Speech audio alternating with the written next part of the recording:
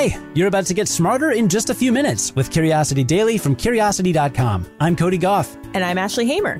Today, you'll learn about why experts are looking at our environment to improve our health, with help from Dr. Aruni Bhatnagar. Then, you'll learn about how Polynesians and Native Americans connected across more than 2,000 miles of ocean, all the way back in the 12th century. Let's satisfy some curiosity. You've probably never heard of environmental cardiology, and I don't blame you. It's an emerging field of study that looks at how environmental factors contribute to heart health. That's pretty exciting, since figuring out how our environment affects our hearts could go a long way in helping us prevent and treat heart disease. So to learn more, we got in touch with one of the pioneering researchers in the field, Dr. Aruni Bhatnagar.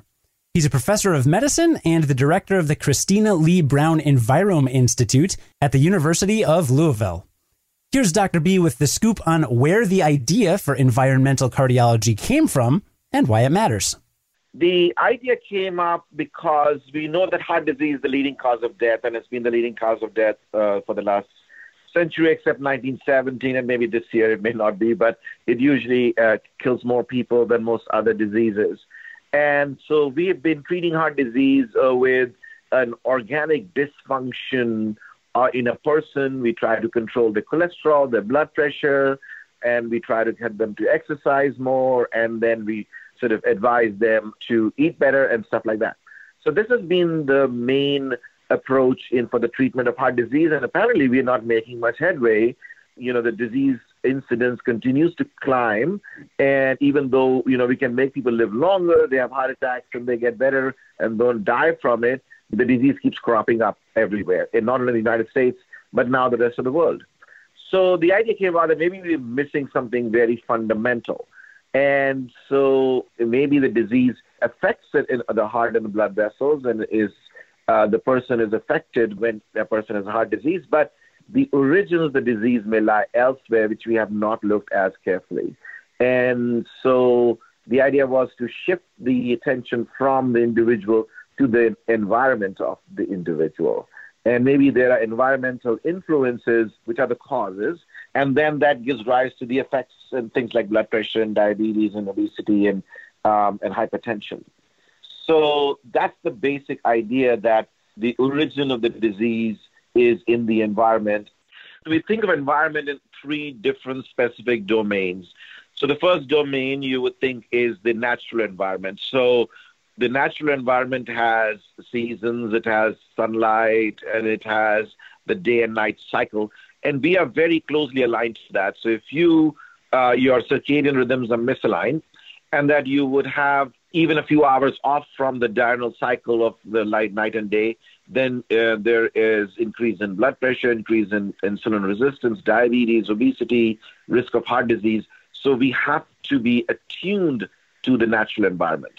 The same thing goes for sunlight, that the sunlight is critical because if we don't have enough vitamin D, that increases the risk of heart disease and diabetes, immune dysfunction. So there is sort of inextricable link between the natural environment and our lives, which we seem to be attempting to overcome, but to much great peril. And so therefore, much of the heart disease burden may be traceable to influences of this mismatch of the circadian rhythm and to changes in sunlight. But there are also other factors such as latitude and altitude that profoundly affect the risk of heart disease. People who live in higher altitudes have less risk of the disease than people who live near sea levels. And then we know that people who live in high latitudes, the blood pressure is actually higher the further you go away from the equator, whether you go north or south. So there are these geographic, ecological, meteorological effects that profoundly influence the risk of heart disease. That is fascinating to me and sounds like a great case for moving to Ecuador. Do we know why this is? Oh, because we are adapted to different areas. So it is the amount of sunlight that we get depends upon the skin color we have, right? So people who live in northern latitudes are lighter skin because they have to make vitamin D with even low levels of sunlight. But the people in the equator have to protect the skin, so need to be darker. So we are all sort of evolved like plants to be in certain zones of sunlight and temperature. And this has big implications for moving around, right? Like if I'm pretty white and I'm used to living in the Midwest here in the US. So if I moved down to, let's say, closer to the equator, then maybe that's not going to be an ideal locale for me to live in because my skin and my body haven't adapted to an equatorial environment?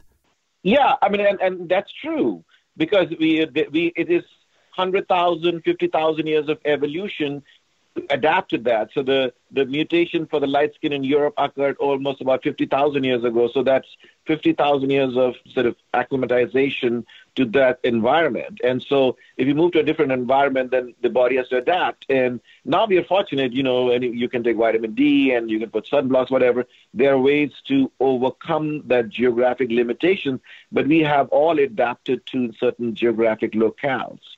So, the sunlight is one thing. Same thing with circadian rhythms.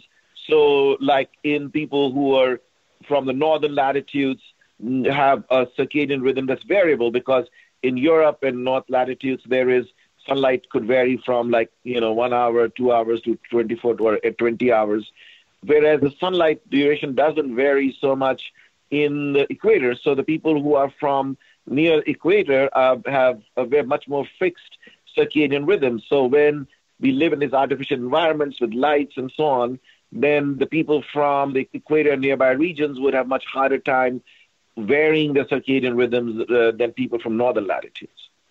Who knew your environment could have such a big impact on your health? Again, that was Dr. Aruni Bhatnagar, and he'll be back tomorrow. Stay subscribed to learn the surprising ways urban and rural environments can impact our health, along with tips to help you stay healthy.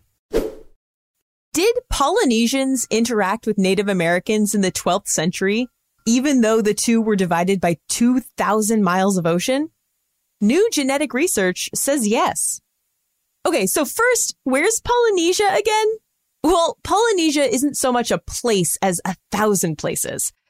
This collection of islands spans 4,000 miles of the Pacific Ocean, from Hawaii to the north to New Zealand to the southwest to Easter Island to the southeast.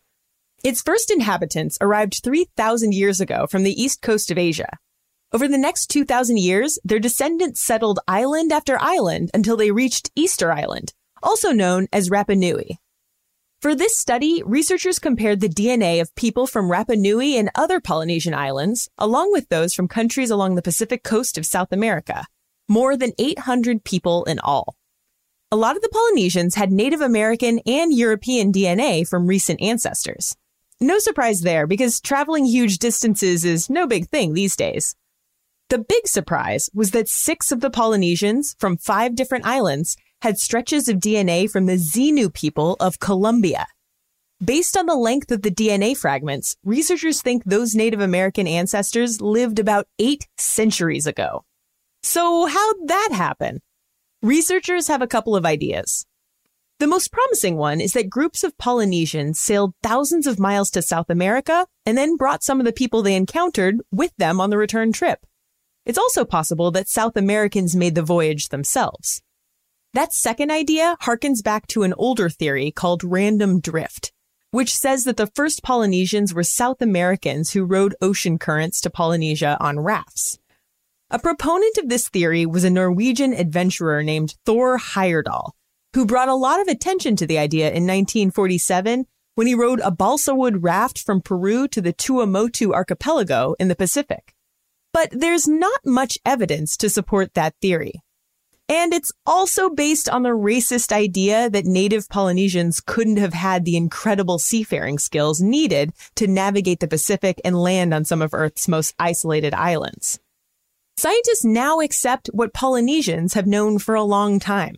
The indigenous people of the Pacific have been incredibly skilled seafarers for centuries.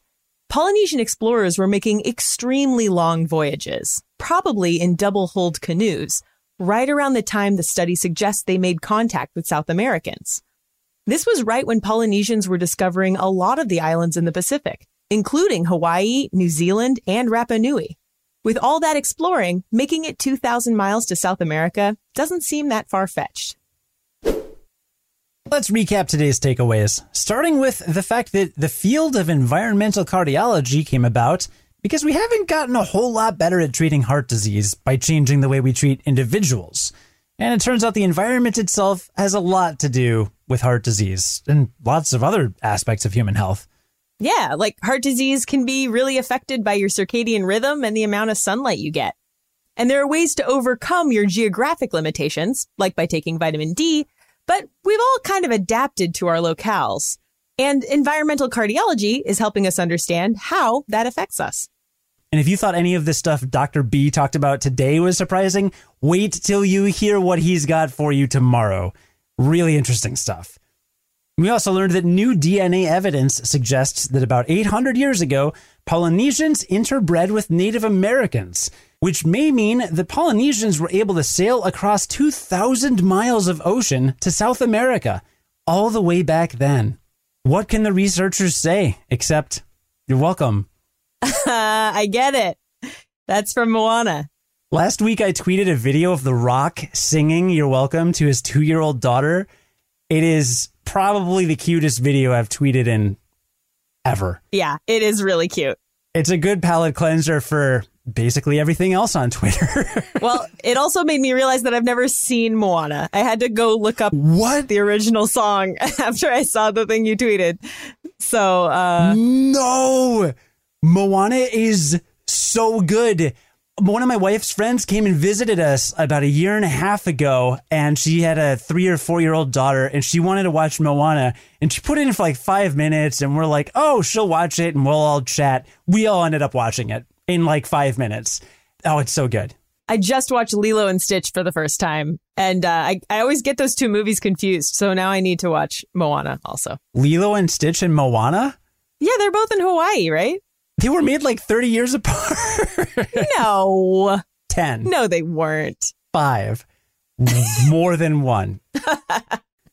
I've never seen Lilo and Stitch. All right, you watch Moana. I'll watch Lilo and Stitch. Perfect. We'll circle back and regroup. Today's last story was written by Grant Curran and edited by Ashley Hamer, who's the managing editor for Curiosity Daily. Today's episode was produced and edited by Cody Goff. Join us again tomorrow to learn something new in just a few minutes. And until then, stay curious.